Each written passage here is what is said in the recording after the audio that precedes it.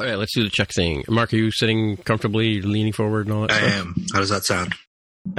Okay. All right, so... How does that sound? One... All right, Rob Zombie joins the podcast. That's what it sounded like, Rob Zombie.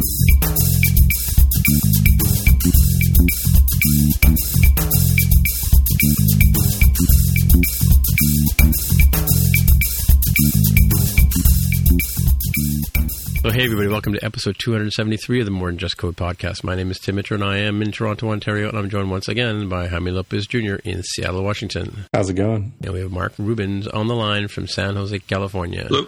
What do they call that style of music where people just holler? Yeah, I don't know what they call it, but yeah. It has a name. Yeah. It has a name, yeah. I remember I was looking at Twitter once and they were like, oh, this singer is so hot, she's so good looking, whatever. And I'm like, okay, really? And I'm like, oh, I better go check her out. And so I go over to, YouTube and load up the video and it's like, she's like one of these, very attractive. Not my favorite style of music. No. I mean, I get, Carol calls like people like Aerosmith hollerers, right? But she has no idea. Right, yeah, it gets much worse. It gets much worse. Yes, much worse. Everything in extremes. Yeah. All right. We'll just dig into this show here. Let's do it. All right. So, starting off from last week's episode, we have one piece of fact check, and it was the word I could not remember in Xcode, and it was killing me. The word is toolchain. Let's try to remember how, like if say, Swift 5.2 came out, you could download the toolchain, stick it into your Xcode, and try it out in your current version of Xcode, right? So that's, is that what you were thinking, Mark, last week when I was trying to stumble across this particular thing? I think so. I forget exactly what the context was, but that sounds about right. Yeah, we were talking about Xcode, and I think Jaime was off, dealing with this delivery. We were also talking about how you could select which version of the developer tools you wanted to use. Yes. Yeah. Yes. Yeah. So, and how I found it was I remembered that Swift.org is where you would go to find newer releases or you'd find information on what's going on with Swift and that kind of stuff. In advance of what Apple's doing, you could look at, documentation and stuff like that. You can see the changes and stuff like that people have been putting through, pull requests and all that kind of stuff. And so I went over to the Swift.org page to the downloads, and you can see, Xcode 11.0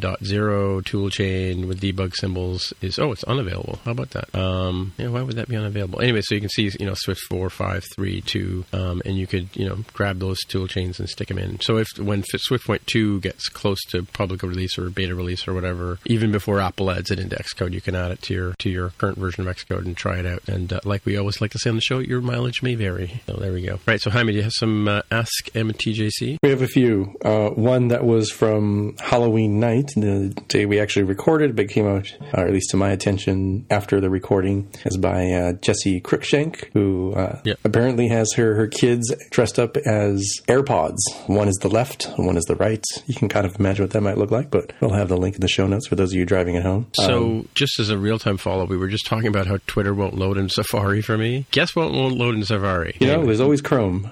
Yeah, there's always Chrome.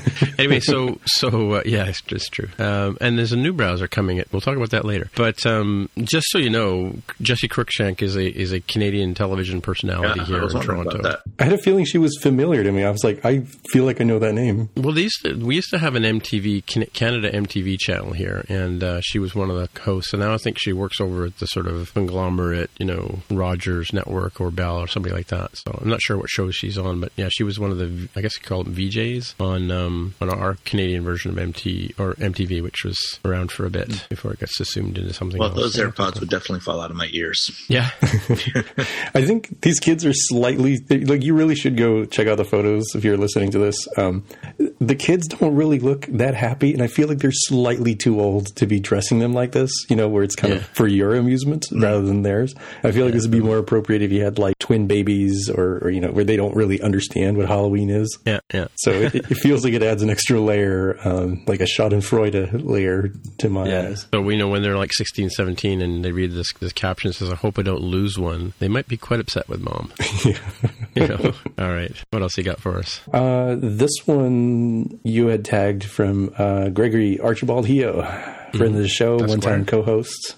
That Mac number 1 of 2. Oh, I guess he has 2 Macs. So Mac number 1 of 2 is going to Catalina. Rest in peace, QuickTime Player 7. Yeah, I got confused by this because I was a huge user of QuickTime Player 7 forever. It was like my go-to tool for any sort of media. And then it was replaced. It's been replaced by QuickTime Player Pro. But it's back in the days when you had to pay Apple for a Pro license fee or whatever. I used to pay them for that for Player 7 all the time. So I'm still sad to see it go because it was always sort of like a utility belt, piece. I could always rely on QuickTime Player Player 7 to do something for me that other QuickTimes wouldn't do. So yeah, too bad. I guess it's a 64-bit thing, right? Yeah, I remember it used to be able to convert formats better than their versions. I think it was better export tools and things like that. I think, right? And cutting and pasting and editing QuickTime videos where you could grab a middle and you could copy and move it around. It was before they added that trim thing that they added in the Pro version, right? All right. So he's got another one there, Jaime?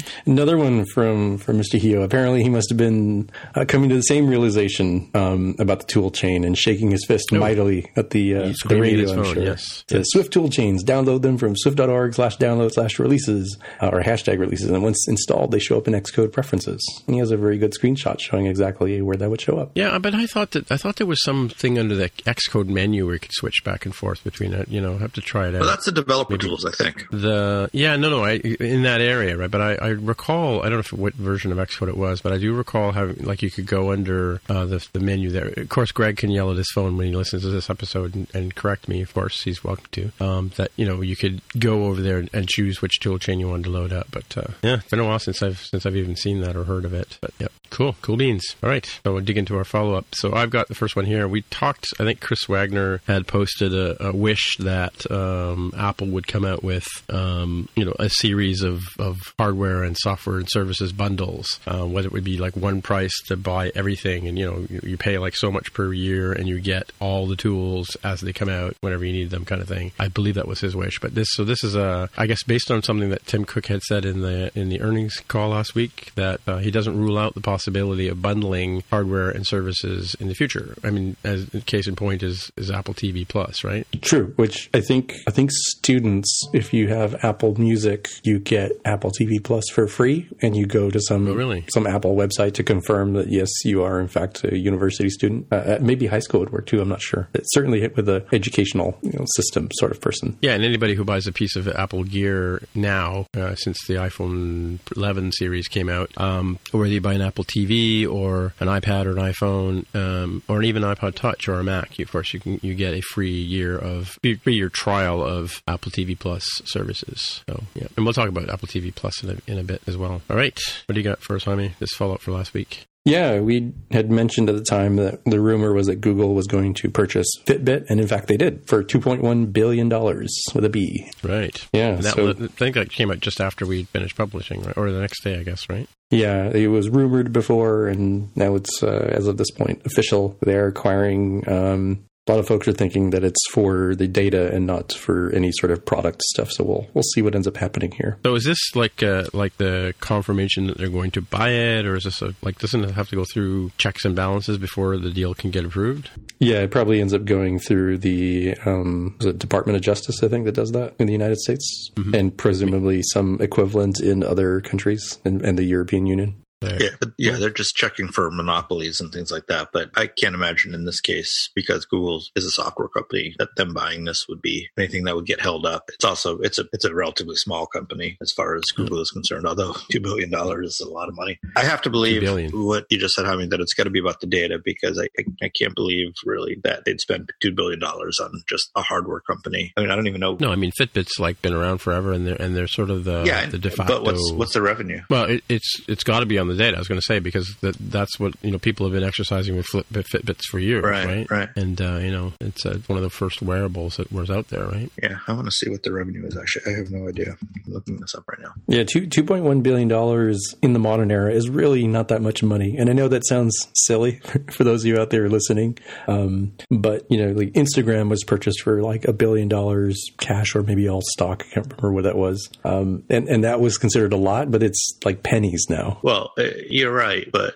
hardware companies tend to have lower valuations in general than software companies do. True. Because the margins are much lower. You can make a certain amount of revenue and a lot less of it is profit than for software companies. So it's less likely that somebody would be buying intellectual property. I guess that is intellectual property data, right? Like patents and stuff, maybe, but apparently not Motorola level, which was like 10 to 12 billion, I think, when they purchased. Right. I am actually surprised that Fitbit's revenue is as high as it is. It's they're saying it's about, well, what year? When was this? For Q3, which I guess just happened, it was 350 million, which is a lot. That's a lot for a hardware company. Well, yeah, but they're also the MP3 player of wearables, right? Like they had ubiquity. Yeah, true. And at a low entry level, right? Low entry cost. Yeah, for sure. Well, speaking of government agencies, scrutinizing things, this is via our friend of the show, Fouad, who I think is listening to the show now because I think he's got a longer commute. He's back in the fold. But yeah, he had posted that the FCC has now approved the new Mac Pro. This is an article by OWC Mark C, the World Computing Mark C, and of course they're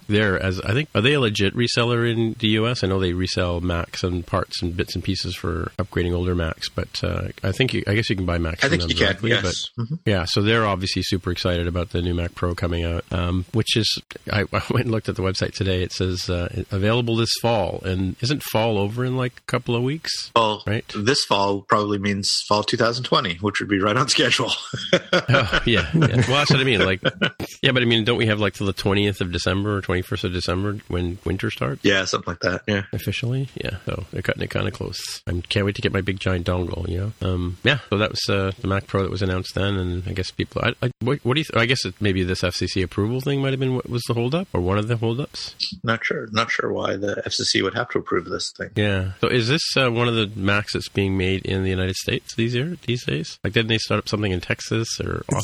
So I forget what ended up happening with this. I think so. The older trash can style Mac Pro was done in like Austin in Texas, the United States, and then this one was going to be done predominantly in China, and then trade war between the United States and China went on, and Apple applied for exemptions. I think they got partial ones, but I think they're final assembly in Austin, but most of the components still coming out of China is what I think ended up happening. It was very confusing. It went back and forth, so I could be totally wrong on that. Yeah, we do that with cars here. Like they build Hondas and Toyotas in Ontario at older converted car plants, and that makes them cheaper to bring into the country, I think, right? Because of all the tariffs and things, on foreign-made cars. But maybe that's part of the angle behind assembling it, at least in the United States. Who knows? We could Google it, but whatever. This next one I called it Greg Who because I was looking up a word the other day and I Googled it and I found out about this website called Etymology Online or Etymol Online, which is basically your go-to etymology website, which of course is not loading for me in Safari, but if it was, I could tell you about it. But yeah, you can look up different words and it'll tell you the roots of them and the history of them, just like you would do if you were into etymology, as our friend Greg Heo tends to be. So it tells you everything you ever want to know about bugs. Bugs, yes. And spiders, yes. Entomology. It tells you what about entomology if you want to know what that is too, right? Yeah, I was trying to we were talking about we're making some changes at work and we were talking about calling dibs, and so I was trying to find out what the origin of the word dibs was.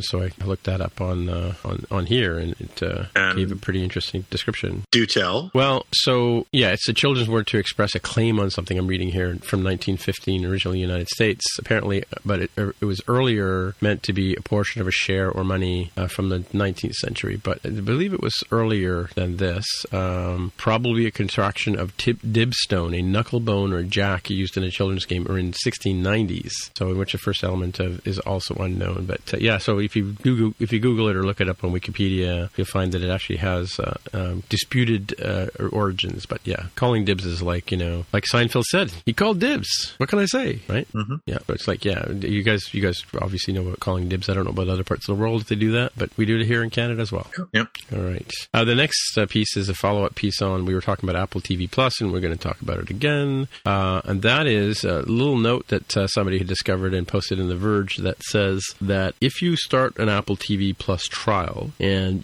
part of the conditions is you have to opt into the payment, right? So it's like you sign up for a month or whatever it is, and it will auto renew at the end of that month. If you decide you want to opt out of that auto renewal, it will end your trial period at that time, like immediately. So yeah, if you get into the 1-year trial, certainly don't wait till it's over or wait till it's near the end before you cancel. So yeah, like people are saying here, set a reminder on your Apple TV Plus, October 31st, 2020, if you want to cancel it. But so far, it's been pretty pleasant. So I don't know why people would want to cancel unless they run out of shows. Yeah, if you watch all the shows, then yeah. Well, there's an angle to that Apple's cooked up. So we're going to talk about the Apple TV Plus Apple TV Plus service in our main part of the show. So I'll save that for later for you folks. So yeah, just a word of advice. It's our PSA for today. Don't cancel until you're ready. All right, Jaime, I see you're hovering over your app, your Game Club link there. Yeah, we talked about Game Club last episode, or maybe 2 episodes ago, the competitor to Apple Arcade, where you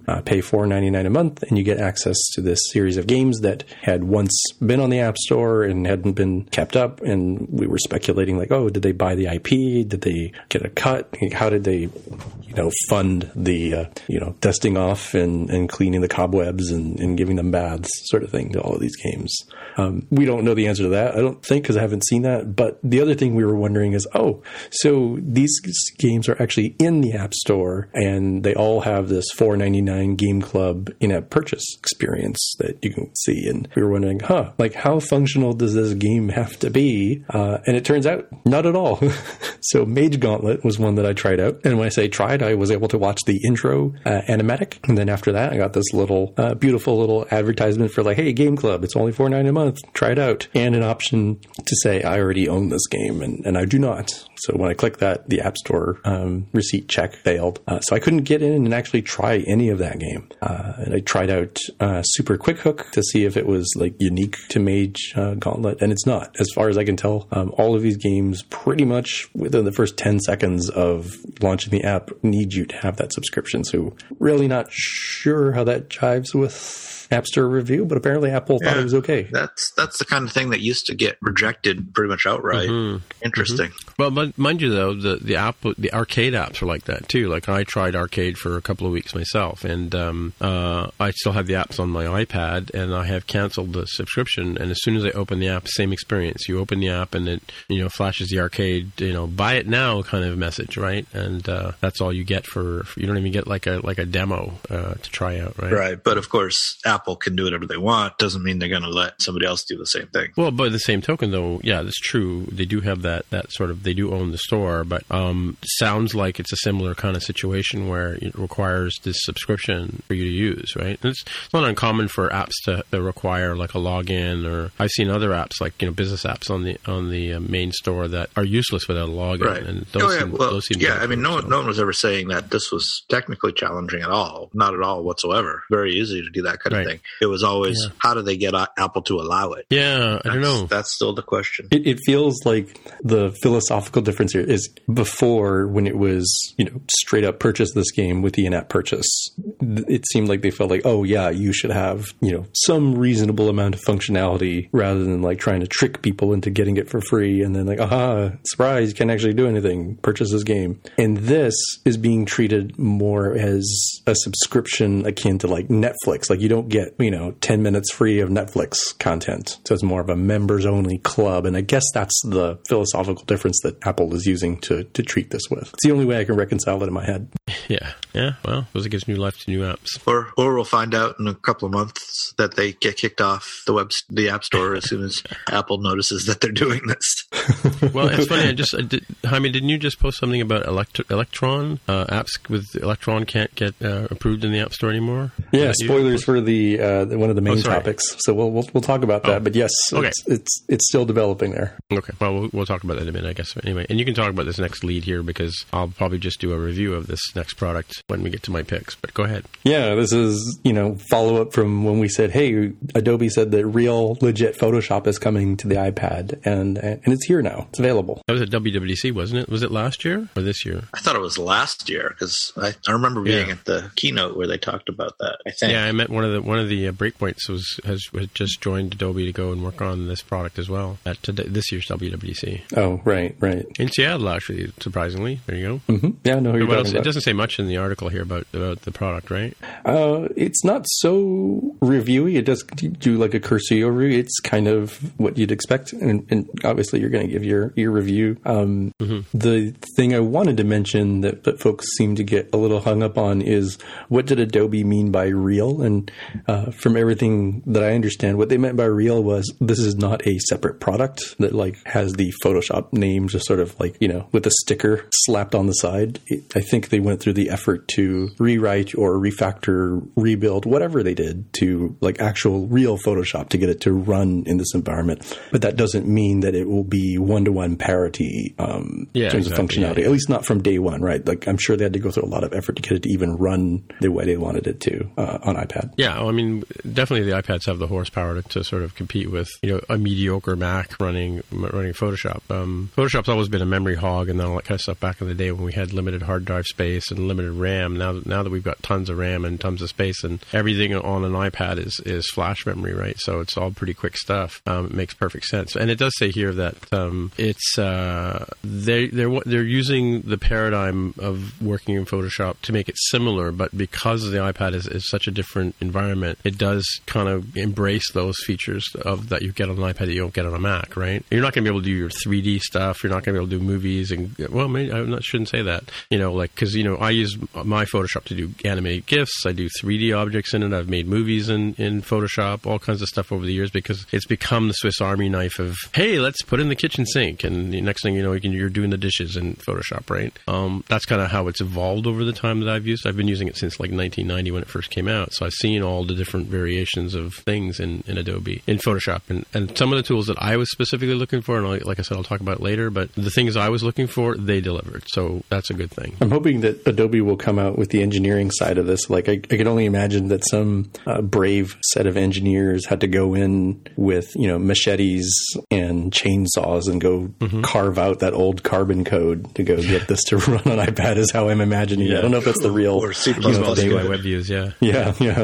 Well, it was originally written by John Knoll, right, as well. Like it started out as a real 68K Mac app, right? So it was rewritten for Intel when Adobe was giving up on the Mac back in the 90s, it's been through a whole lot of changes over its time. So, yeah, interesting. But it's interesting that so the thing about Adobe's apps, and I have a ton of Adobe apps on my iPad, and even before I got back into the Creative Cloud, I was still humping along with my old CS6 license. They brought out a lot of apps for the iPhone and the iPad that you could use, and they were also meant to be work with Creative Cloud for cloud storage and stuff like that, and you could move files from say an Adobe Draw, let's call it. It's not called Adobe Illustrator, but Adobe Draw on iPad. You could move it into the cloud and then open it up in Photoshop and continue, right? So they had that going for them, and but so now that it's come along, it is not a free product, right? That's one of the questions we were wondering about that. Like the other apps I've talked about, Adobe Draw, Adobe Illustrator, there's a ton of tools. There's a Cooler, KULER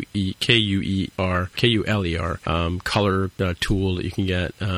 All of those things were kind of free on the iPad, but this is now a paid app. I don't know if you can buy it specifically by itself. I think you have to have a Creative Cloud account, but the cheapest way to get that is kind of how I got into it. About 6 months ago, I bought a Seagate hard drive, and it came with a trial of what they call their photography plan, and that includes Lightroom and Photoshop. I've never even installed Lightroom, to be honest with you, but yeah, for getting Photoshop for $9.99 a month, it's a steal in my opinion. And the fact that like on day one, I was able to open up Photoshop on my iPad and use it right away without having to jump through hurdles. It automatically recognized my Creative Cloud account, and I was up and running in no time. So yeah, it's pretty decent offering. Again, I've been looking for this product, this type of editing, for a long time. I mean, I do have the other Photoshop Express and all the other. They're kind of like Instagram on steroids, but nothing really like that matches what we have on the desktop until this product came out. That's my 2 cents.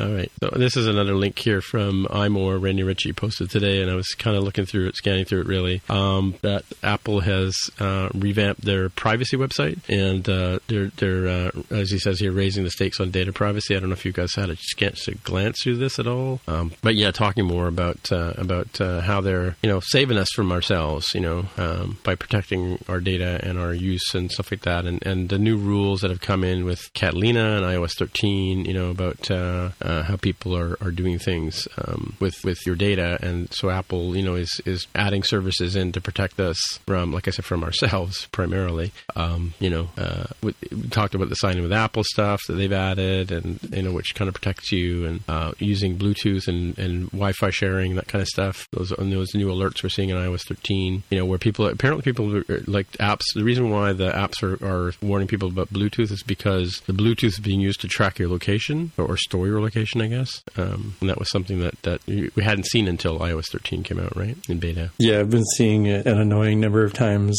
with different apps. I'm like, what the heck? Why do you need Bluetooth? Yeah. But you don't. Yeah, I think I mentioned in one of my apps, Pi Day Countdown, it pops up and says that Bluetooth is enabled. And I, as a developer, I'm like, what? I didn't even know that, right? And it turns out it's because I've got the AdMob stuff from Firebase in there, right? That, for the ads, that it's doing some sort of geolocation kind of stuff. And why it needs to use Bluetooth for that, it's beyond me. I thought Bluetooth was a low distance network, right? Like, doesn't go beyond. I guess they would give you the Walmart ad if they noticed that you were in a Target. Oh. Assuming it's like a Target that's like, in like an urban environment where there's many other stores near it, not, just use GPS because this is out in the suburbs surrounded by parking lot. Yeah, yeah. Well, or they push a special deal. If you're in Target, they'll send you a coupon for 10% off or something and get you to buy stuff based on where you are. But the reality is, by the time you get over to Walmart, those 2 things that they had in stock are no longer there. And you end up buying the more expensive item that's next to it. Oops, did I say that out loud? Insider secret. So that's data privacy. So yeah, if you want to find out more about that, you can obviously check out Renee's article on it, or head over to the Apple website and check it out. Check out the new site for sure. All right. And this is a link I just saw just before the show started. Remember we talked about, I think maybe a year ago or more, about an Uber car that killed a woman crossing the street? The autonomous vehicle. Right. Uber. Yeah, the self-driving vehicle. Yeah, because we've been talking about the Apple car coming out that it's going to get with 16 gig in white, right? But the couple of tweets here I saw, that one was in response to the main tweet. Oh God, Twitter again. Hang on, sorry. I go to Chrome. Copy link, switch to Chrome, paste link, hit return. Yeah. So the first tweet this was in response to this, is that apparently Uber's radar detected this lady, Elaine Hertzberg, was crossing the street, but she was jaywalking. She wasn't at an intersection, and for some reason it recognized her 6 seconds before it hit her. And yet, I guess because of the programming, it wasn't designed to make decisions. I'm doing air quotes, decisions based on people jaywalking. So, and of course, the person who replied here, History of Tech on Twitter, said 6 seconds is enough time to swerve, slow down, or even stop. So she's claiming that Uber intentionally broke safety features that were already in place in the vehicle. Well, I think that again, the second claim is a stretch. I mean, certainly 6 seconds is enough time to swerve, slow down, or even stop. But to say that Uber intentionally broke the safety features already in place in the vehicle is a stretch. We don't know the whole story. But this is the trolley car question that they wrestle with in autonomous vehicles, right? You know that story. You're familiar with the trolley car question? Oh, do you? The philosophical discussion? Yeah. But I suspect it wasn't even that. I suspect it wasn't even that they made some decision and the. No, I don't think they made a decision. Yeah, no. I mean, it's the philosophical argument would say that they made a decision that killing one person is preferable to some other outcome that would have been worse, right? And I really, really don't think that happened here. I just think that the technology, having worked in a company where we did a lot of detecting of objects and things like that, the detection is very, very good these days and very, very powerful, but it's not perfect. And sometimes the technology, could know. I mean, just read what it says. Uber's radar detected Elaine Hertzberg nearly 6 seconds before she was fatally struck. But, quote, the system design did not include a consideration for jaywalking pedestrians, so it didn't react as if she were a person. Well, that's pretty vague. So when you say that the radar detected her, and don't get me wrong, I'm not defending any of this. This is a tragic thing. But I'm just saying, I I suspect that there was certainly nothing malicious going on. I don't think, I mean, who knows, right? But I don't think there's anything malicious going on. And I don't think there was any kind of, I suspect that there wasn't any kind of value judgment going on. It's just the technology just wasn't quite as good at some particular, corner case, which is probably what this was. And it was a very unfortunate thing. I mean, and I'm not saying I'm not saying that Uber should not be held accountable, because if they're going to take that kind of risk, they have to pay the consequences if they have a mistake like this. But I think it was a mistake or a insufficient testing or just not good enough technology, which caused this, rather than any kind of malicious or intentional act. So this is actually in response to, I just dug into the tweet a bit deeper. It's in response to an article from November 5th, talking from Washington Post. Don't know anything about that particular institution, whether it's reliable or not, but they give more detail on the case, it was a Volvo XC90 with sensors, blah, blah, blah. It was 10 o'clock at night. A lot of factors that could have been there, but it does say in the article that, the local Arizona prosecutor determined in March 2019 there is no basis for criminal liability for the Uber Corporation stemming from the crash. And now I'm looking at the article, and they're saying the article does claim that Uber actively blocked the Volvo from slamming on the brakes in an emergency, which, okay, that's a little worse or a lot worse. Yeah. NTSB, who's that? National Transportation Safety Board. Oh, Safety Board. Okay, yeah, right. They're the ones who typically investigate plane crashes, but I guess they would do this kind of thing too. Any transportation. So planes are the ones that usually happens if there's a large enough, or in this case, notable enough vehicular automobile crash. They'll do that. It'd probably be more in like the 20-car pileup scenario that you would see them, and trains being the other big one. They probably do boats as well, but I'm not certain. Yeah, it does actually say that documents, this is according to the article, documents released Tuesday by the NTSB show Uber's self-driving system was programmed using faulty assumptions about how some road users might behave. So there you go. It wasn't intentionally. They didn't intentionally say. No, it's just oversight. Yeah, for sure. But they, people do this all the time. You make a certain assumption, you go with it, and things seem to work. And you don't know that these. Well, like the stove is hot, and you don't learn it's hot until you put your hand on it, right? Yeah. It's hard to parse a lot of this apart because the no consideration for jaywalking pedestrians seems like it almost certainly has to be incorrect as a statement, because I don't understand how you wouldn't have that as part of your model. What about like a fox or dog or something, right? I'm unclear as to why this object is moving and it is going to intersect with us.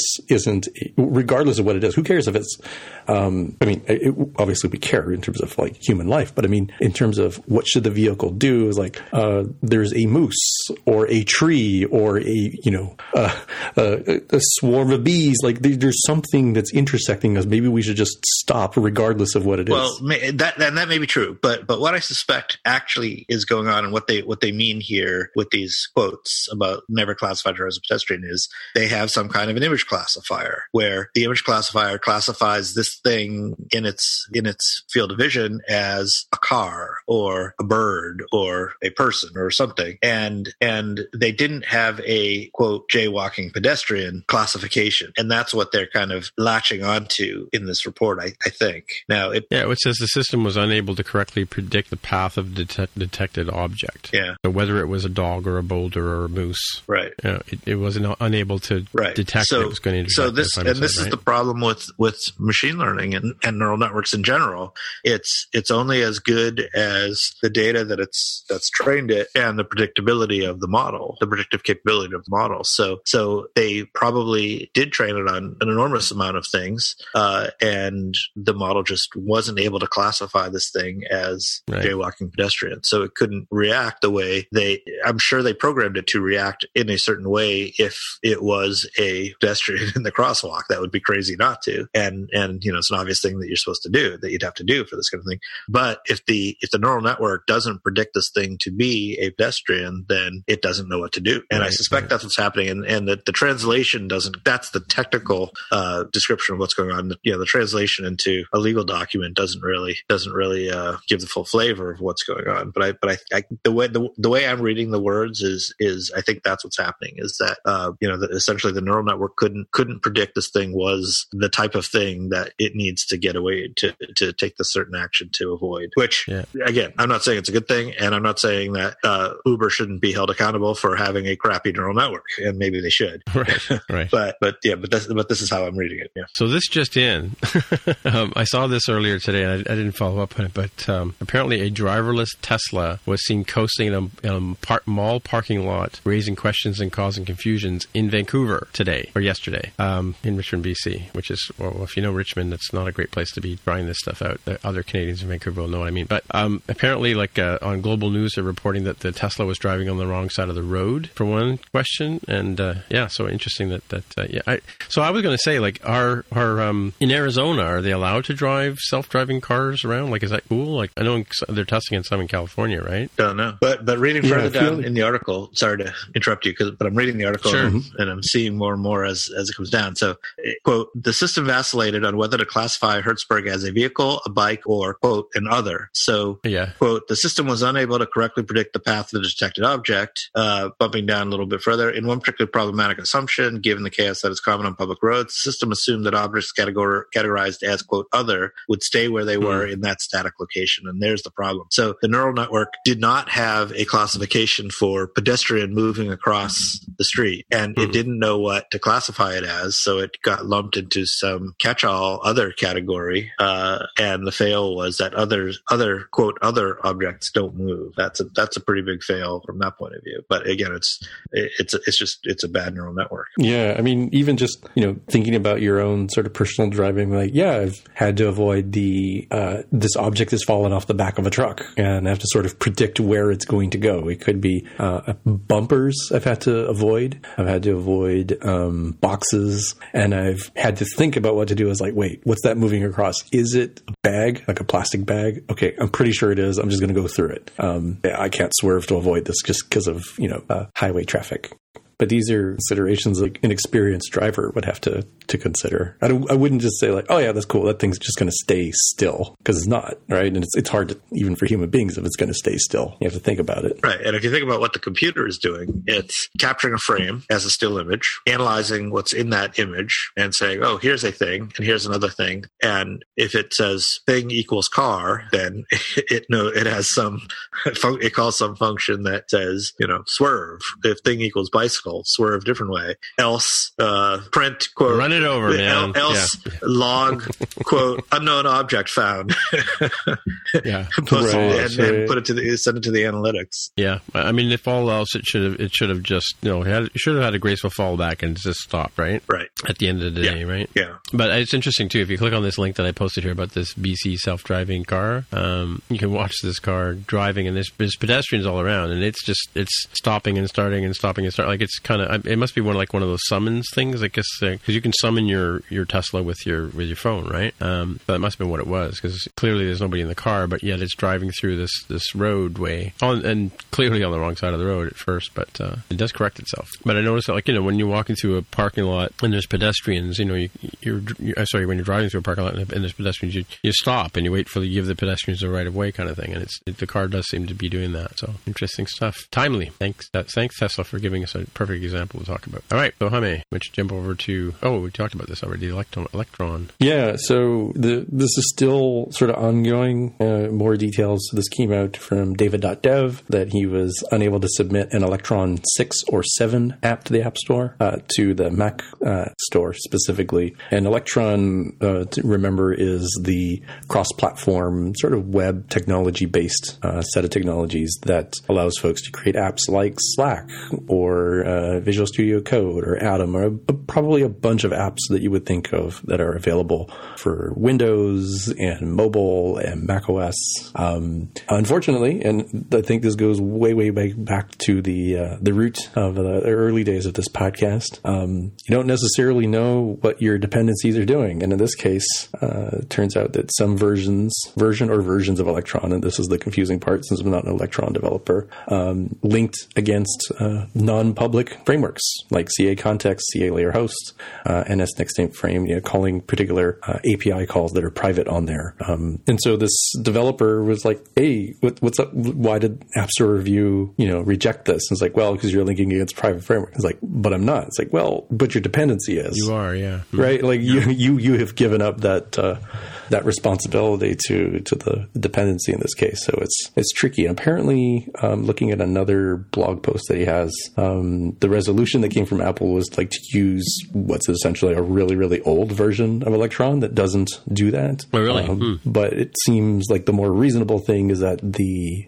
Electron devs are currently working on fixes that will not link to the aforementioned private APIs. And yet somebody must have done it at some point in the past, right? Yeah, I don't think it's covered here. The scuttlebutt I saw on the web was that the Electron folks do it for performance reasons, so tapping into things that Apple itself uses under the covers.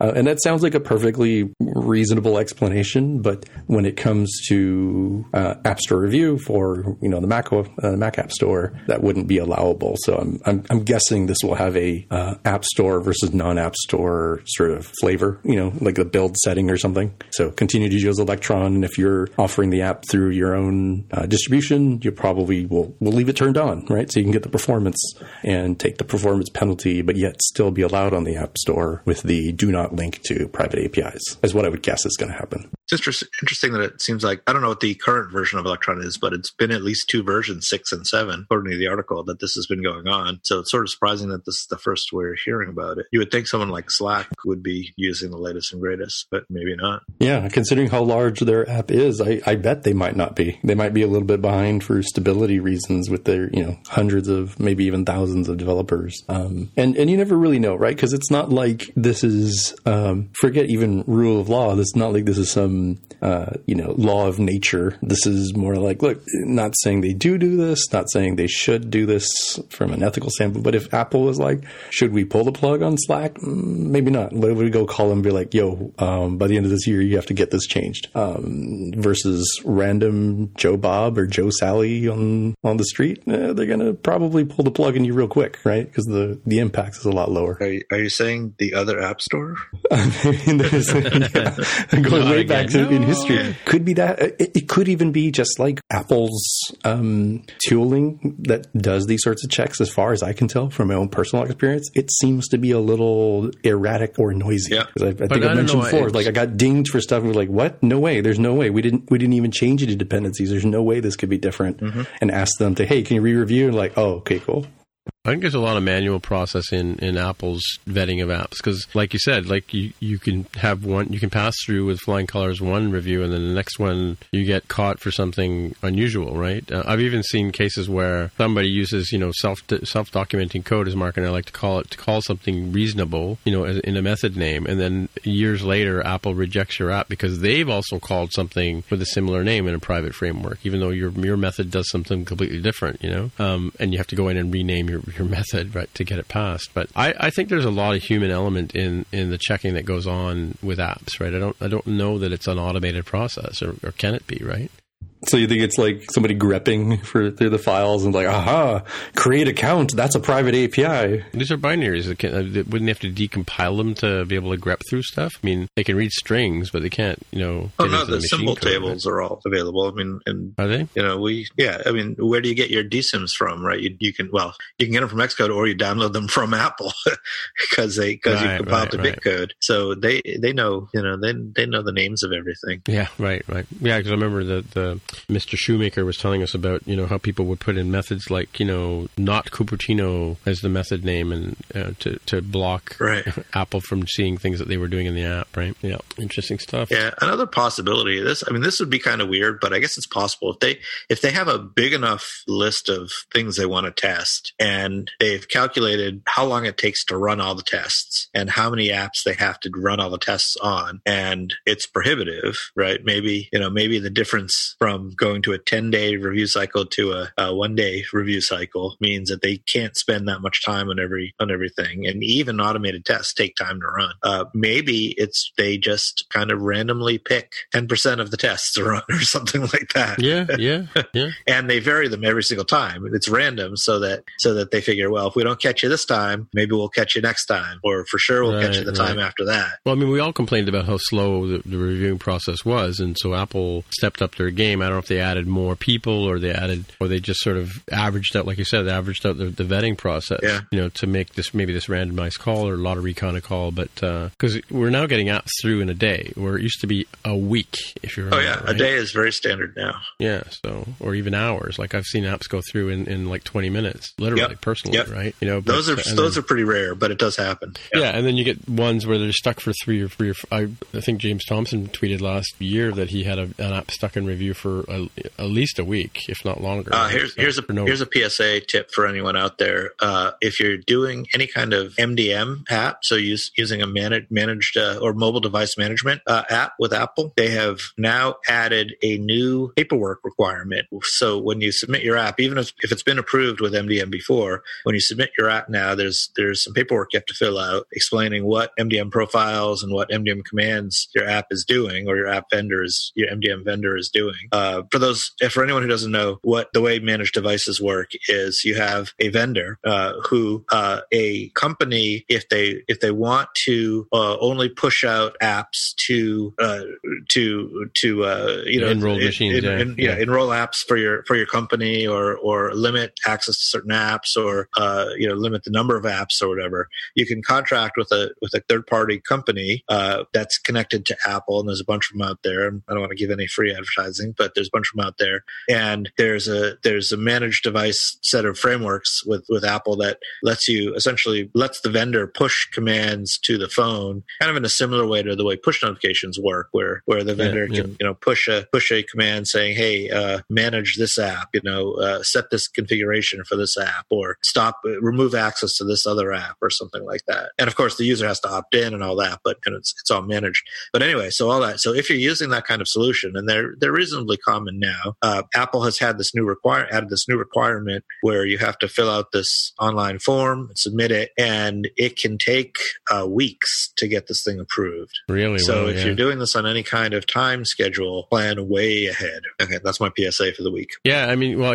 think I've talked about this on the show before, because I was at a demo with Apple in Toronto, and they were showing some of the new things, some of the new hooks you can make in your app. Like you said, can change the configuration of the app on the fly using the MDM tool, right? Right. Like whether it's this server or that server or whatever, and changes. You can change the UI based on what you feed it. Yeah, it's interesting. I do work on a couple of MDM apps myself, and that's going to be an interesting thing when we cross that bridge. Yeah, if you do have an existing app, I would get on that right now. Actually, yeah, really? Get it. Yeah, get the paperwork in place. All right, I'll have to give one of my friends a heads up. Yeah. Alrighty. So what's next, Tommy? You touched briefly on this one. So Microsoft's Chromium-based Edge browser is coming out on January 15th. So to recap quickly on that one, so Microsoft Edge is Microsoft's next-generation browser, the replacement for Internet Explorer. It had its own rendering engine, but Microsoft sort of saw the way the wind was blowing and said, you know what? Chrome is pretty much the standard for the web. Oh, interesting. And so they're rebuilding based on Chromium, which is the open source version of the Chrome browser, sort of the basis for it, if you think about that. So they're coming out with Chromium-based Edge, which Mary Jo Foley from Windows Weekly has called Credge, Chredge, or I've seen folks on the internet try to go with Edgium. I think I personally prefer Credge myself. So if you you, like Tim, are having issues with Safari, maybe you don't want to do Chrome, maybe you'll try out Chromium, or Edge, I should say. Interesting stuff. Yeah, I might have to give this a whirl. I don't expect it'll be super different from Chrome's experience, but I kind of wonder, just since I have such the sort of Google ecosystem sort of linkage, I wonder if it will make sense. Like, I'm not super into like the Microsoft ecosystem, which, now that I say that, maybe this will make more sense for me to start using at work, because, like a lot of large corporations, we have pretty big Microsoft stuff. We're using Office 365 and other stuff. So like, being logged in, as my sort of work self through Edge might make sense.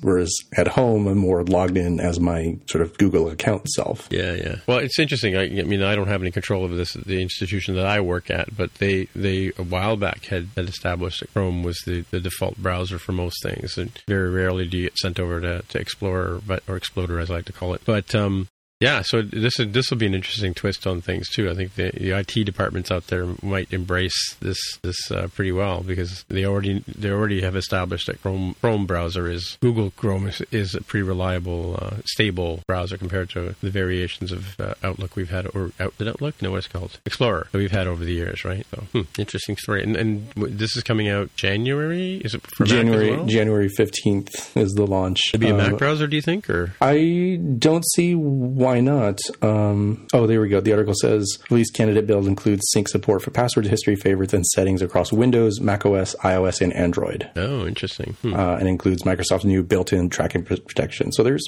a lot of nice things here, especially if you're going to go sort of cross-platform and be, I think the biggest thing would be having your tabs or your history and other things show up sort of seamlessly across devices. That'd be great, because I have a real trouble with that when I switch from Windows to Mac and back, right? Yeah, where are my it's bookmarks? Sort of a non-issue if you stay just on, Apple's platform, but once you go outside of it to like have an Android device or have a Windows device, it's like it gets kind of messy. And you could go to the Google route, which is sort of the route that I've gone, sort of just based off my own sort of personal accounts that I have. But if I was more sort of in the Microsoft ecosystem, I could see it would totally make sense there. Interesting. All right. And the next big news, I mean, well, it's not so big news, but yeah, it kind of depends on what's going on in your app life. But I got this notification, this news and update from developer.apple.com. It says, by the way, the Apple push notification service is going to switch to the HTTP2 based provider API as of November 2020. So this is your notice that 1 year from now, you're not going to be able to use the legacy binary protocol. So you're going to have to use the new hotness that uses JSON web tokens and stuff. So if you don't know for sure that you're on the right stuff for this, you probably should start bugging your infrastructure and backend folks to take a look. Yeah, so is this, if I understand this correctly, so I did go into the thing, because I do run my own APNS server here, but are you basically saying that it has to be HTTPS2, like TLS2 1.2 to be approved, or is there a new sort of standard coming down the pipe? So I think you might be asking about the HTTP2 based provider API. I would have to read docs to see, but what I think is happening here. So there was the old APNS, the Apple Push Notification Service API they had, the like weird binary protocol based one. And then one or two WWDCs ago, they said, hey, we've got this like much better, more RESTful style one that authenticates with like JSON web tokens instead of whatever in the world it used before. I'd have to take a look. I think if a lot of folks are using things like, I don't know, Urban Airship or Firebase and stuff for this, you may not have to worry about it, because I'm pretty sure those have already switched over. But if you're running your own APNS connection stuff, you're going to have to double check to see what your backend is doing. So that is one part. Firebase notifications? Yeah, that'll handle or Firebase Cloud Messaging, FCM, I think is what they rebranded Google Cloud Messaging, GCM too. So that'll handle that.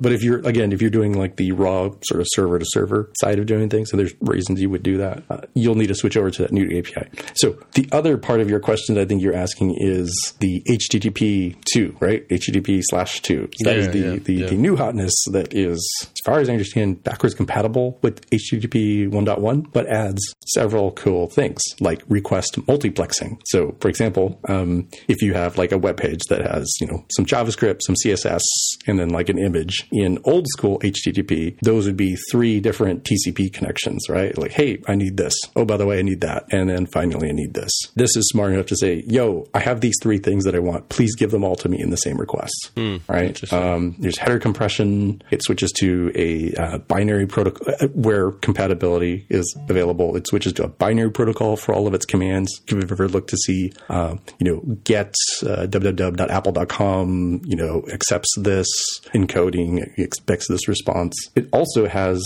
something that I didn't know about, which is called server push, where the server, rather than being sort of reactive to you saying like, I need this file, and now I'm going to need this file, the server can say, you know what? I know that you are, looking at our product detail page, and you're probably going to need all of the assets for our checkout screen. So we're just going to go ahead and send those to your browser now, and speed things up that way.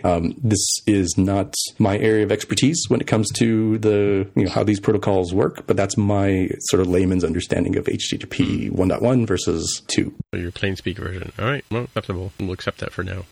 So we're now at the part where we're talking about Apple TV Plus. So I have enrolled in a trial. I'm curious to see whether you guys have started looking at it at all, or what do you think? I haven't used it. I've not enrolled in it because I know I'll get a free year, and I'm looking to buy a laptop. So you wait until then? It's that, or if I break down and buy an iPhone 11 Pro. Or whatever. Yeah. And I don't think you get the free year with even a fancy pants watch, because you can't watch it on your watch. Right. I get you. Yeah. So what about you, Mark? I have not used it. You have not. Okay. Well, I have used it, and so it's interesting because I kind of wondered, when this 1 month trial thing, how Apple is going to stop me from binging all the episodes. So I watched the morning show. I watched this For All Mankind, and just before the show we were delayed starting this today, so I watched the first episode of C, so I could give Jaime sort of a spoiler-free impressions. And they only serve up 3 episodes of the series, so I'm not sure if they're going to come out weekly or what the deal is, but they're doling them out. And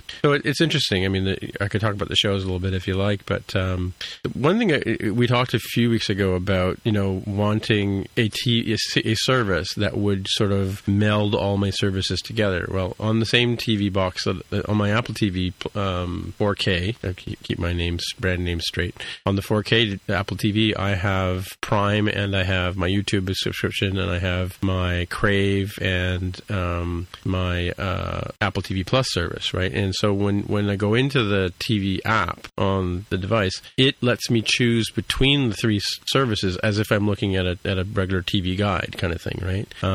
Not related to the product TV guide. But yeah, so like I can see the new Jack Ryan stuff where I could watch the morning show. Like it's just a matter of clicking on the appropriate icon, and it'll launch the appropriate app that will play that content for me, right? So it is sort of a one-stop shop in that sense. We were kind of wondering why somebody couldn't figure that out, right? Because on my TV itself, I have Netflix, and I have these other services, but I have to launch an app specifically to go into those ones there, right? And one of my biggest complaints about Prime is that it's awkward to go into this other app, which I never really open, and I don't really like the interface, and yet here I have access to my Prime content right from the Apple TV app, so that's nice.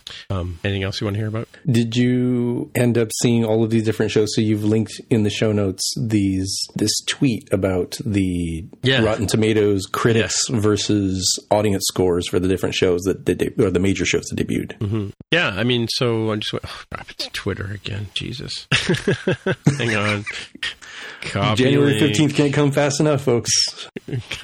Copy link, switch to Chrome, paste link. I should just open the doc over here. Tim, here's a tip. Put it in private window mode and then try it again. What, Twitter? Oh, that might not work for Twitter because you have to log in. I do that for ESPN where you don't have to log in, and it fixes the hanging loading problem at least for ESPN. Yeah. Well, this is that's an interesting aside. Like, I did accidentally fix a problem with what website was I looking at. It wasn't like a paywalled website, but like the normal website wasn't working for reasons, and I accidentally tapped the reader view, and it just showed me instantaneously everything I needed to see, which was really surprising. I was like, oh, I guess it has all the text. It's all the other cruft that it hasn't loaded yet. Yeah, it's weird. I was recently brought to this tweet, and this is what I've linked here from Darkmoor Dave Mark. He had talked. He's been commenting on the shows. And yeah, so it's interesting. This critics versus audience scores on Rotten Tomatoes. The critics are panning the shows, and the audience are loving the shows, right? So I have watched The Morning Show, and I haven't watched Dickinsonian, but I've watched For All Mankind. Here's my problem with For All Mankind. Obviously, because I'm a space nut, I've watched every possible bit of footage there has ever been about the Apollo moon project, right, and Gemini and Mercury and all that kind of stuff, right? So I have, you guys know it's an alternate take on the actual history, right? You know that part of the story, do you? Nope. Yeah, kind of Man in the High Castle style of alternate history. Yeah, it's an alternate, or Quentin Tarantino kind of Inglourious Bastards kind of thing. Well, I don't think I'm giving it too much away if I say that the first footage of the man on the moon is actually a Russian cosmonaut. Do you guys know that part? I believe the premise of the show is that the Russians had won the race, space race, right? So immediately, here's my problem with this, right? I watched this footage when I was 9 years old or 8 years old, and I've seen it 1,000 times. You know, the Neil Armstrong coming down the thing, and it was on TV, and they used to like superimpose text over top of the video feed, and the video feed says live from the moon in English, and it's a Russian transmission. Why wouldn't it say live from the moon in Russian or Cyrillic or whatever it is? That's my first problem, and that's like within the first 10 minutes of the show, right? You know,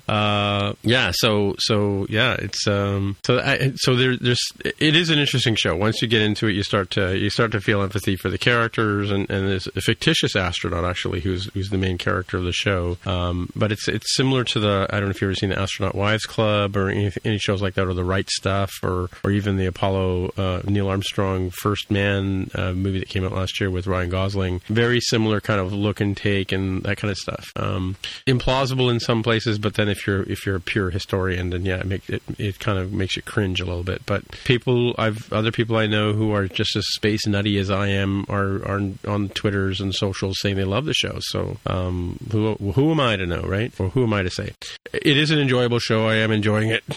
It is very much of its time in terms of how it's portraying things. So that's interesting. We just had an earthquake, by the way. Did you? Yep. Wow. Tiny one. Oh, wow. Tiny one. Welcome to California. Yeah. I had one in Vancouver when I first moved out there. I got an earthquake out there. Yeah. I don't think I've been in California when you guys had an earthquake. We get them all the time. Or maybe Tremors. We get little ones all the time. Yeah. This one was a pretty small one. Yeah, The Morning Show is interesting. It's very sort of like, what was that, Studio 50 or Studio 30 show with Matthew Perry or even 30 Rock. It's very similar to that kind of story take. I've not seen the newsroom, so I can't compare it to that, but it's very much, broadcast television and all the sort of tropes that you see in that kind of thing. Not going to give too much away. I think most of it's in the trailers.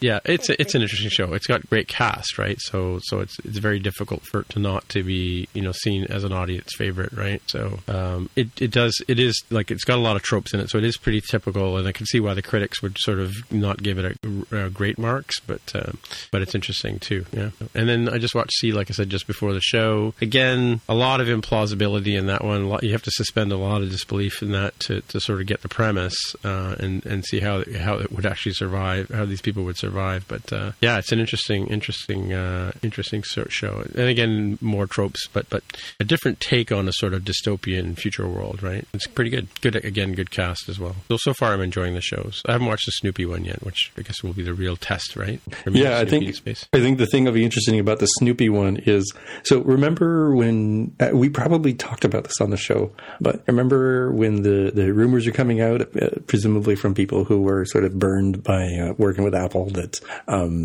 Apple was Mickey Mousing everything and trying to make it super family friendly. From everything that people have said, these are not family friendly shows. They're not safe for work. Yeah, I'm like, somebody described a scene from C, I think, like the opening scene. I was like, oh, really? So did they just go right into it, huh? Oh, okay.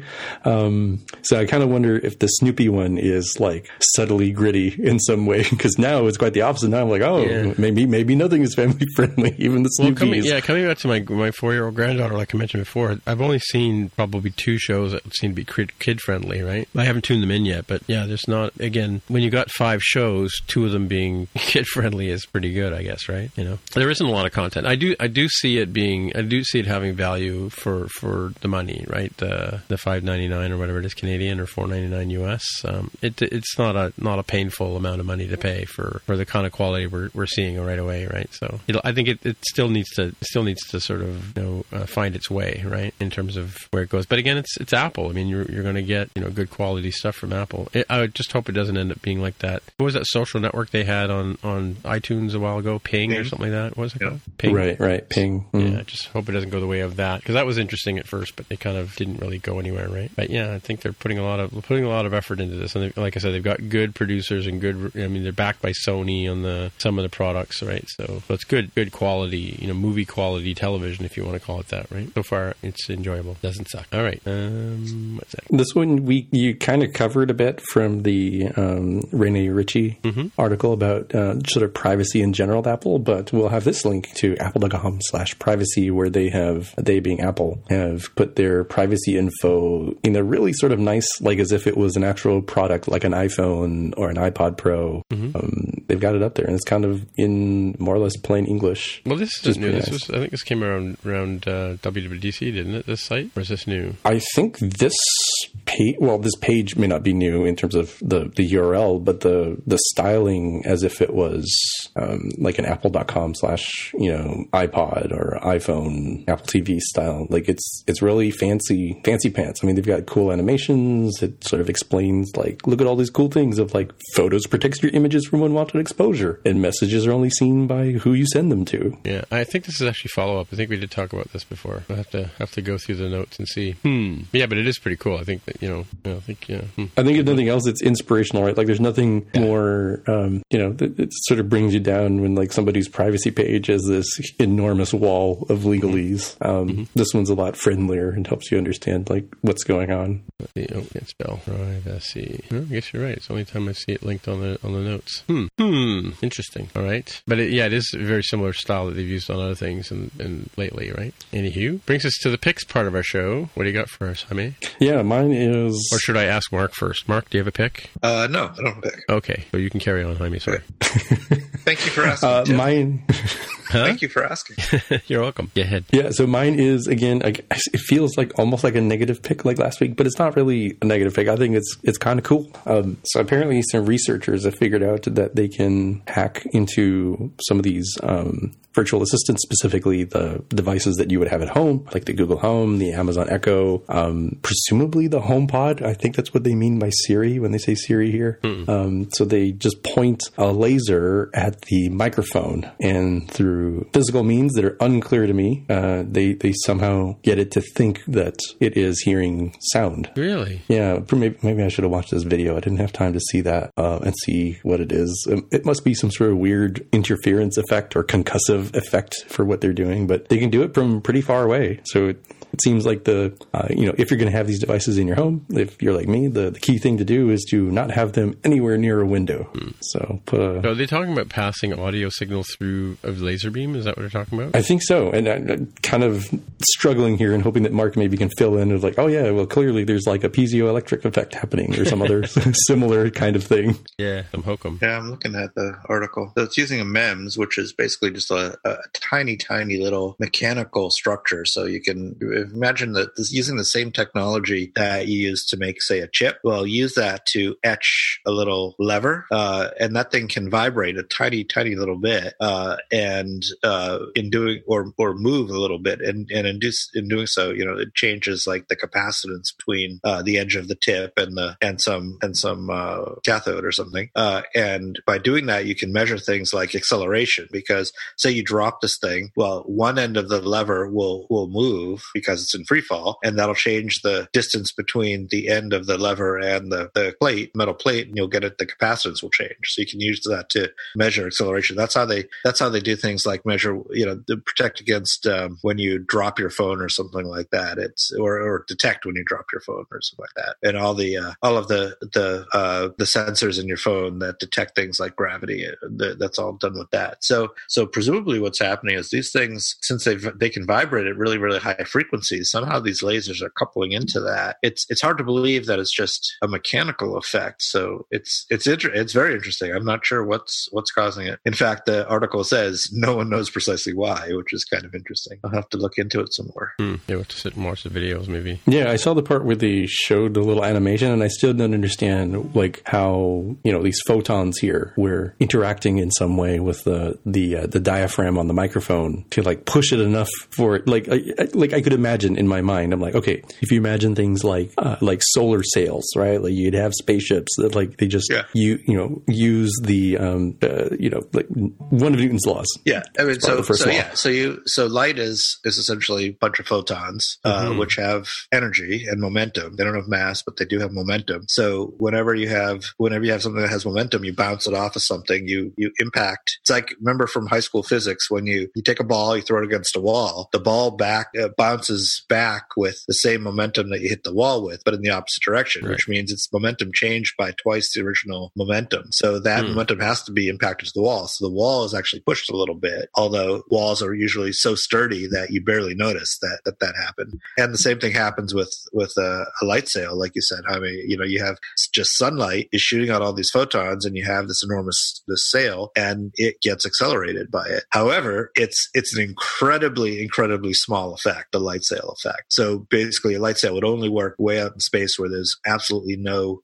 atmosphere to cause air friction or anything like that, and you need a super enormous sail to get any kind of motion out of that because the effect is so small. So it's sort of hard to believe that a laser could do that, even to a tiny little thing like a MEMS device. But something's happening. Should we take a minute and watch this How Do Light Commands Work video for science? Yeah, I don't know if they go deeper in. Like I see examples of how of it working and a sort of hand wavy animation of like, laser hits the diaphragm. I'm like, yeah, that's cool. That doesn't sound like it would, to my mind, like that doesn't sound like it would be enough to move it. To Mark's point about like the solar sail thing, like it'd have to be massive, and it'd be it just doesn't seem like enough change to be like, oh yeah, that seems like the same amount of movement you would get from sound waves moving through at normal speaking volume. Like I could sort of imagine if these microphones were of the quality to be like, oh, it's really good at listening to dog whistles, right? Something super high pitched, well out of the but if that were the case, range, then you'd pick up some hiss or something every time you turn the light on, right, in your house. Yeah. Well, they're saying here that apparently the lasers influence the microphone diaphragm somehow by the energy moving the diaphragm. So they must be able to send a signal through the laser, somehow. Weird. Yeah, I thought it was cool because I was like, well, heck, like one, I don't 100% understand how this can move it enough. And not only like, oh, cool, we proved it could move the diaphragm. It's like, hey, we can actually, control it enough to encode a command. Like as if I told it to, open the doors or turn off the lights. Yeah, I'm really interested in now. Scary stuff. The future is scary, as one of my favorite podcasts likes to say. Future is scary. The future is scary. All right. Speaking of scary futures, my pick here is actually not that scary. I've been playing around with Swift UI, as I've been saying for many, many months now, and they keep changing the language. Darn it. Surprise, surprise. But I found this website here called Swift UI Cheat Sheet, and it's got pretty much every command you might think you want to use inside, and plus links to other resources. Like if you're looking to set up a text field, which is what I was trying to do. Like text field obviously is it creates a field just like you normally would have. You can have a placeholder value. But one of the things that kind of caught me by surprise was, and shouldn't caught me by surprise, is you have to create a state variable first for the text field to become equivalent to, and then use that as your value inside your field. And you can do text field or secure field, which is like a password field. Create a text field on the screen. And I've been also, as a side note, I've also been enjoying Paul Hudson's hacking with Swift videos that he's been posting for the last couple of weeks on his website, on his YouTube channel. And they're pretty quick 5-minute long example lessons on how to do various things. This last week or last couple of days, he's been covering drawing in your apps. Drawing using arcs and circles and shapes and insettable shapes that different protocols that work inside of Swift UI. So that's kind of cool. So anyway, my pick this week for the Swift UI folk folks, is this SwiftUI cheat sheet. And notice it's only been updated 5 months ago, so I wonder if it really is up to date. I would think that since it's a GitHub page, they would keep it up to date, right? Wouldn't you? I see commits as of October 30th. Okay, so it is updated. Okay. When I look into the list of commits. Yeah, I just like there's definitely the folder. Yeah, jumps. It was like June, August, a couple times in August, and then nothing until October. So maybe somebody's tracking the releases or something. Yeah. Okay, cool. All right. So before I get to my next pick, I think Mark might have a pick. Mark? I think I will. Why? Oh, you found this Light Commands PDF. Yeah, this is the original article. Okay. That I found, but I haven't actually read it yet. All right. But sure, that can be my pick if you want. All right. Cool. Looks very technical. Yeah. Very scientific. All right. Cool. All right. It might actually be some math. Oh, there is some math in it. Equation 1. One equation. All right. So my last pick, of course, is Photoshop on the iPad. Surprise! Yeah, like I said, the minute I heard about this on coming to the iPad, I was excited, and in a minute I saw it was available on the store, I went and downloaded it, and again, I was even more surprised and delighted that I didn't have to pay for it because I already had a Creative Cloud subscription to the photography plan for $9.99. Yeah, so it has, and what's really good about it is when you first launch it, it takes you to 6 videos that they put together, really high quality videos on how to use various features. So I think the challenge, I've been working with graphic designers my whole career on computers, and I gotta say, no offense to my friends who are graphic designers out there, but you deserve this. They are the fussiest people who use computers in the world. You move one menu command or change one tool, and they do nothing but complain about it. So it's not your mother's Photoshop. Let's put it that way. But yeah, it is pretty cool. Launches pretty quick. You can work with any kind of Photoshop. If you have a Photoshop file in existence on your Mac already, you can really quickly and easily import it into Photoshop, and it has all the same sort of things as you would expect. So, for instance, I was actually surprised. I had found a PSD file that I used to do some of our, the one with the space field, and I have Snoopy and the cow or the TARDIS floating around. I use that for the show artwork every now and then. So I have this one big giant file which has got all the variations of TARDIS or Tammy or Doctor Who or Snoopy and the floating cow in there, and of course a laser lens flare effect, which I don't know if I could do a lens flare effect in Photoshop on the iPad. But I went to share it from my Mac, and it went in when it came over to the iPad by AirDrop. It went into Photos, and I went, oh, that's odd, because I was thinking that it was just making it into a flattened file. And yet when I went to Photoshop on the iPad and I opened it up, it does recognize it as a PSD file, and so I have all of my working layers here. So when you're working in layers is a huge thing in Photoshop. This is how we organize our work, and we do channel layers and channel masks and stuff like that. All of those kind of things are built into this version of Photoshop. And other Photoshop-y kind of things that Adobe has put out in the past don't quite have this level of quality. This is very similar to what you would do on the Mac itself, right? The toolbar on the left-hand side where you'd expect it to be, you've got your typical stuff like you've got your selection tools, oval, square, and anytime it's or lasso tools, you got those as well. Of course, it works great with a pencil, which is lovely because I've been using Astropad on my iPad to be able to use my pencil to work on my Mac in Photoshop, and now I can do directly on the iPad itself. So when you go to select a tool, you can long press on the tool, and you can choose between ellipsis or rectangular selection. Lasso tool has got their magic wand selections, and the quick selection and magic wand tool are there. There's a type tool as well. I haven't really dug into that one too much. Cropping, of course. Whenever I do the episode for the show, I have to make a square crop for the podcatcher, like Outlook or Overcast. But I also do have to make a header version for the website. So I've got that. Erasing and brushing, and of course you've got layer masks, as I mentioned before. You can edit directly on the mask. You very quickly turn on and off layers and work with, and layers have all the same sort of effects and modes that they have on the Mac. So you can have like a normal, and you can adjust the opacity of a layer. You can have it, do dodge, color burning, screen effect, which is where highlights show through. You darken the color, lighten the color. So all the sort of visual effects you want to do in Photoshop for the most part are available to you. So like I said, I opened up this file which I've been working on for the last 3-4 years, and all of the layers that I've worked on over the year are in there. There's one of Tammy here. There's one of Snoopy, as I said before, the Doctor Who composite. the Red Cup. I think this one started with the Mac Pro floating in space, if I remember correctly. Yeah, even right down to my original basis for which I made the Starfield as well, right? So yeah, I'm really enjoying this. I'm looking forward to using this tool on a regular basis because, like I said, I use Photoshop all the time on my Mac, and now I plan to use it on my iPad. And the only thing is missing. Can you guys guess what the only thing is missing for me in this whole new adventure? No, I don't know. Come on. No interface builder and no Xcode editor. Within Photoshop? Well, if they can put Photoshop on my iPad, why can't they put Xcode on my iPad? I see. So it was the iPad in general, not Photoshop. Yeah, I got it. Yeah. So, I mean, I would, I could pretty much abandon my Macs if I could do, because I could edit the podcast on an iPad too. It would be cramped.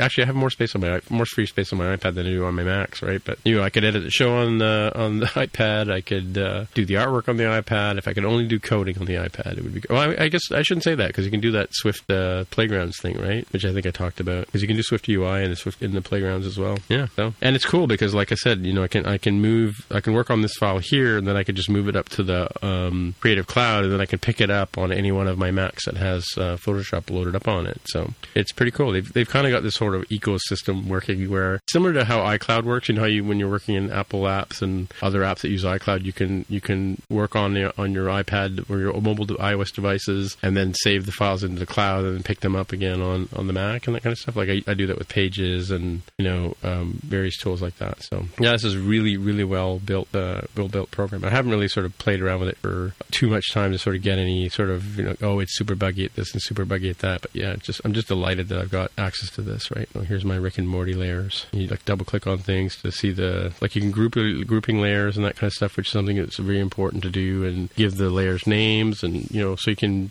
you can put a bunch of images together in a group and then move them around on as one unit kind of thing. So yeah, it's pretty cool. All the things that I would want to see in Photoshop, I've got layer properties and so on and so forth. Yeah, and you can look at the layers in either this new iPad kind of style, or you can look at them in the traditional Adobe style where you've got looks like nested folders, right? Yeah, pretty cool. Happy, joy. It seems pretty neat how they've tied it into their PSD cloud files. They gave it like a new extension, I think. Mm-hmm. So I think that's pretty neat that they're doing it more. I'm assuming it's more Google Docsy in that way. Like I don't know if you can collaborate with other people the same way, but certainly at least between your devices it should sync, right? Yeah. Well, they have this Adobe Bridge thing which they introduced around, I want to say Illustrator 5 era, like a long time ago, where you have this sort of like a finder for images and artwork. They've had that for a while, and they've sort of incorporated that into the Creative Cloud too. So I think that's part of the magic behind it. But it definitely has a cloud icon here. And the other thing too is like there's no save dialog box on the iPad, right? Whereas when you're working on the Mac, you constantly have to remember to save things, and it just as soon as you make an edit, just like any other iPad app, it automatically saves it for you. That's cool. Here, I'll take a screenshot of it so you guys can see what I'm talking about. It's Slack built with Electron. Is Slack still built with Electron? Do we know?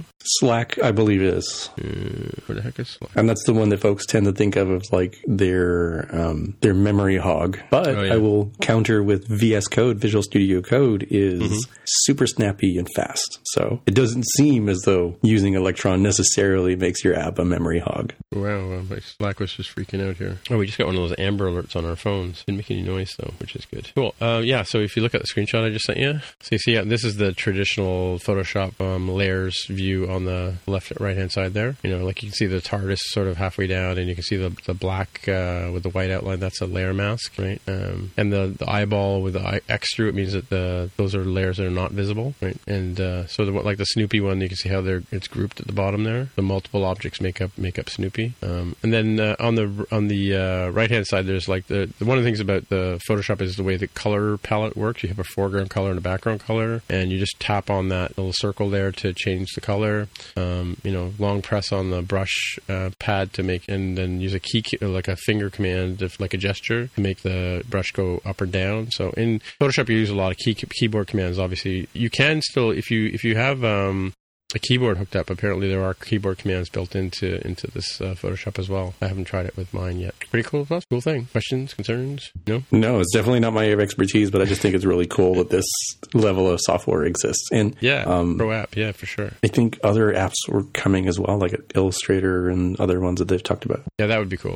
I haven't tried the Bezier tool out yet, but because that's going to be the real... Oh, is there a Bezier tool here? I don't see it. Oh, something's missing, I guess. I use the Bezier tool all the time on the Mac. But that would be really cool, because we do have Bezier paths in iOS, right? So it shouldn't be that hard to do it. Maybe that's a future feature coming up. Yeah. So super stoked about this version of Photoshop. Go team Adobe. By the way, I think it's the 10th anniversary of the introduction of InDesign. Did you guys hear that the other day? Really? It's only 10 years old? I feel like it was 20. Older than that for reasons, but 20. I guess not. Yeah, no, because they were talking about it they had the Adobe Max thing on Monday, the keynote, and they mentioned InDesign. I was actually at the original introduction of InDesign. My wife and I were there at one of the Mac Worlds, or whatever it was. And I think it was a day that one of the two Adobe founders retired. Gessner, I think. Anywho. All right. Well, I guess that's it for another week. So, hey, Jaime, if people want to get in touch with you on the interwebs, where would they find you? I'm on Twitter as @DevWithAHair. All right. Mark, if people want to get in touch with you? Mark R at smapsoft.com. All right. And as I say every week, my name is Tim Mitra, TIMMITRA. On the Twitter machine is where you'll find me. And so until next week or next time, we'll say bye-bye. Bye. Goodbye.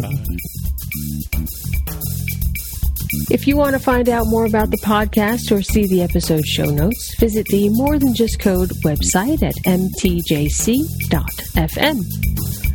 You can get in touch with us on the website or follow us on Twitter at mtjc_podcast. If you have feedback or questions, send us a tweet with the hashtag AskMTJC. If you like the show, please consider recommending us to a friend, writing a review on iTunes, or pledging any amount at patreon.com/mtjc. You can find details on how to help us out on our website at mtjc.fm/sponsor us. Thanks for listening, and we'll see you next time.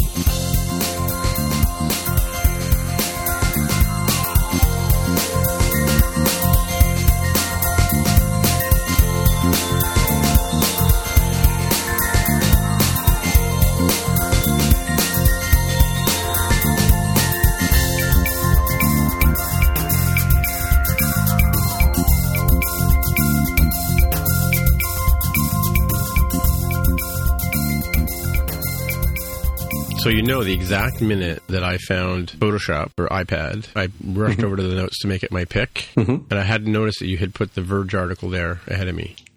And then I went and checked the versions. It takes like half an hour for the versions to show up in the Google Doc because it's so long. And it turned out you had Meet Me by like a few hours. Yeah, I saw the statement in the notes.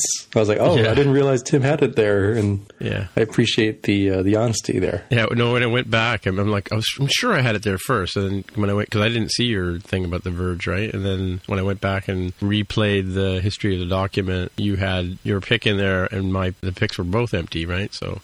Neither one of us had something in there. I'm finding this Photos app on Mac OS and also iOS even more disappointing than it was in the past, because it used to be really good at keeping up with new pictures you put in, like photos of people. And now I constantly have to go in and it's like, oh, I can't find any more pictures of that person. Like there's like 5 of them sitting right there. Oh, wild. Yeah, I don't know. I guess I don't know if you use the faces recognition thing in your photos. I mean, is it possible that's like an iOS 13 thing? Because I like, for whatever reason, Mail will just occasionally decide that it doesn't want to show me new notifications. Yeah. And the other thing I noticed was that Safari View Controller across the entire operating system had gone haywire. On Mac? In iOS. Oh, okay, yeah. I've noticed lately that Safari just kind of stalls when I'm trying to load pages. Like if I try to load Twitter, it just takes forever. I never used to do that. I've seen that on a couple of websites too, like ESPN. And you just sit there and you look at it and you're like, okay, I'll go open Chrome, do what I need to do, and come back, and Safari still hasn't loaded the page. Right, and it never will. Yeah, I wonder if it's a certificate thing or something. I think it was I read something about it. The fix was to delete some preference files, so something got corrupted. Oh, really? Yeah. Yeah, because you were holding it wrong, right? Right, exactly. Yeah. All right. Yeah, so the Safari View Controller on iOS thing going wild for me. It took me a while to figure out what was happening. I was, I don't know if I was in an RSS reader or if I was in Twitter or something. Mm-hmm. But, you tap on the link and it's like, oh, okay, cool. I want to see this in the full browser. So I tried tapping the little button in the toolbar. I was like, it's not reacting. That's weird. And then I tried tapping on links within the article. I'm like, oh, they're not doing anything. And I thought, oh my gosh, this website is so terrible. It has corrupted this thing. So I, closed out the app, went back in, still didn't work. And then I said, wait, let me go try, other apps I have that would have a Safari View controller. And it was just hosed for the entire operating system until I rebooted the phone. Something had just caused Safari View controller to flip out. Well, are you blaming Safari View controller or Safari app altogether? Well, it's unclear. And for all I know, and I didn't test it super rigorously, maybe it was this particular website. I think it was The Verge. And I was looking at some of their articles. Yeah. I think, because they do weird stuff on their site. And even after using the content blocker stuff, it still seems like stuff leaks through. And so I thought, oh, maybe they were doing some stupid thing that caused the operating system to freak out. And it was exhibiting this weird behavior rather than just sort of like silently killing whatever was going wrong and continuing to, move on with our lives. It was definitely the worst possible experience you could have. So all I did was basically just click a link. Was that in an app that you were building or in somebody else's app? Somebody else's app. And I don't remember if it was an RSS reader app, Feedly, or if it was the Twitter app. I can't remember because it was just like in the morning, just looking at stuff while eating breakfast. And I was like, getting very angry at what was going on here. Right. All right. I'm going to close this photo app because it's annoying. You like our new voiceover guy, Jaime? I heard that one. Who did that end up being? Because I listened at higher speed, so I didn't slow it down to see who. But did you listen to last week's episode? Because he didn't give me his he didn't say who he was on the first one. There's a friend of mine named Mike Vinkamans. He's Vinkamans. Sorry, he's we had him on Roundabout. His episode hasn't come out yet, but.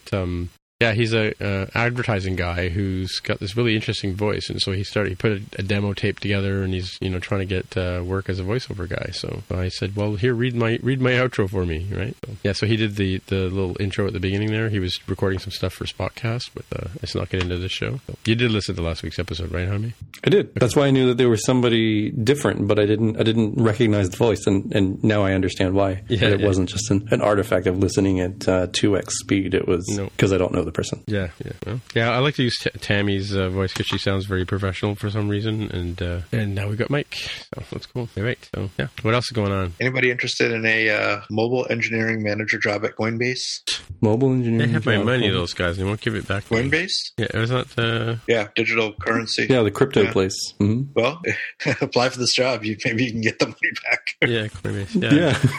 Get real friendly with the ops folks. Yeah, because I spoke to. Well, the problem is they don't have any way of getting it back into my hands, right? Because let's see. Because I remember I bought some last couple of years ago when we first started talking about Bitcoin. Mm-hmm. Yeah, so my current money is worth $110.77. Oh, and why can't you get it out? Did you forget your password or something? No, they don't have any way to.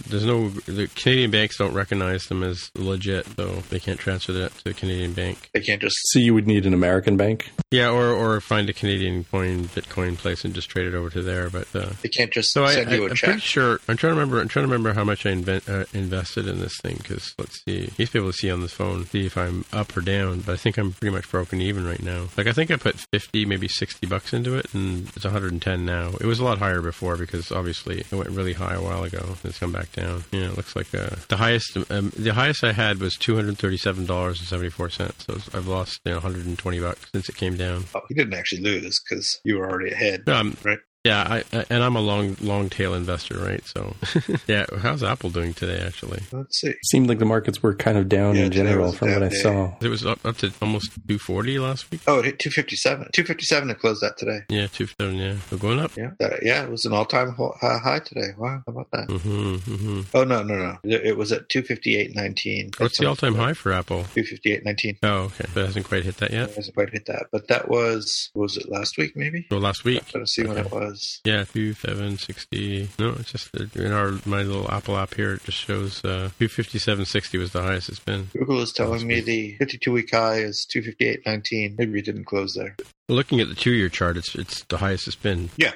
No, it's the highest now that it's ever been. Yeah, I got back in around 150, 160 or something like that. So again, winning. I think Apple and Facebook Apple, Facebook, and Twitter are my only 3 that are making money. And there's one weed stock I have, which is going down for some reason. I can't figure out. Changing. One last question. Random question. Do either of you have experience running, like more modern experience running Windows in any way, shape, or form on Mac OS or on a Mac? So like Boot Camp comes to mind, VMware Fusion, Parallels. Yeah, Fusion. I've used Fusion and Parallels in the past. Yeah, like how recent past? Because I used Fusion back in like 2010 and it was okay. No, I've used it. I've used it since then. Like maybe 2-3 years ago. Yeah. Do you have any recommendations? Like my basic need is occasionally I will need to run Windows stuff like .NET Framework, which I can try Mono, I can try .NET Core, but I kind of want to get close to what our customers are going to tend to use. Yeah, well, and not Fusion is pray probably that stuff works. We use VMware Fusion for our VMs at work, like when we're emulating the Macs and stuff like that.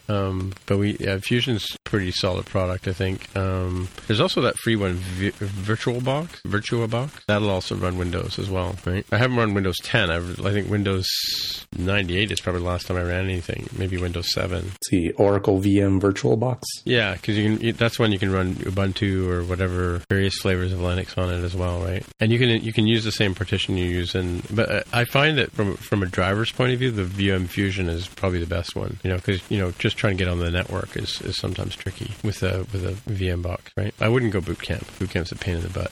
Yeah, that was my thought. I was like, if I could just run in a little window when I occasionally need to run some Windows stuff, and then obviously I got to get this sorted out with IT of like what do they approve and everything. But we also use Citrix. Don't have is Citrix not an option for you for like you can't VM to the Office or something like that? Like, do you have a Windows home directory like on your Active Directory server? I don't know. Maybe I don't like the company in general is Windows Microsoft based, and so we're kind of the odd ducks.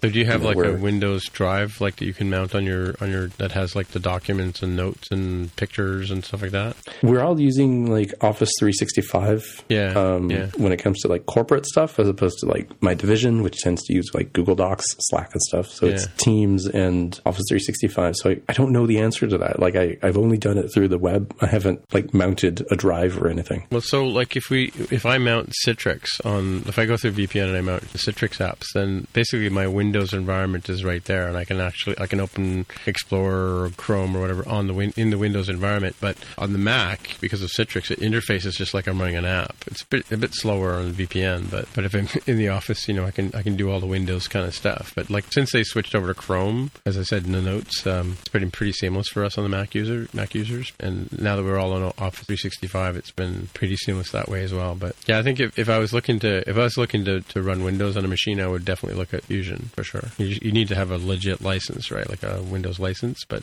you can do that. You used to be able to do it with an OEM license. I don't know if that works anymore, but like you get like an OEM installer and then you run it. Actually, if you buy VMware Fusion, it usually comes with a Windows license, right? Oh, interesting. As like a reseller thing. Yeah, like they package. If you buy it all in the package, it comes with, because VMware Fusion is like $50, but I think Windows is like $100. So if you're paying like $100 or so like that, then or if you get the company can probably supply it to you, right? Yeah, I'll definitely like have to provision everything through IT. It was just like they may have a Windows image that they use to install in their stuff for security reasons and stuff as well, right? Yeah. What I don't know before I start asking the questions is, do they have guidance for this scenario? Yeah. I kind of have doubts because it's probably not a super common scenario. I think you want to do so. That's why I was like, I better ask for some recommendations of like, if they don't have one, I will push them and it's like, hey, why don't you go evaluate this and then figure it out? I'm pretty sure they're aware of VMware Fusion because they probably use it for other things like VMs that they use in their Windows environment, right? Like on that have multiple servers and stuff like that. It's just a great way to share resources, right? Rather than having to go and configure a giant server with lots of RAM and lots of drive and then only use like a fraction of it, they can make multiple VMs and share the space.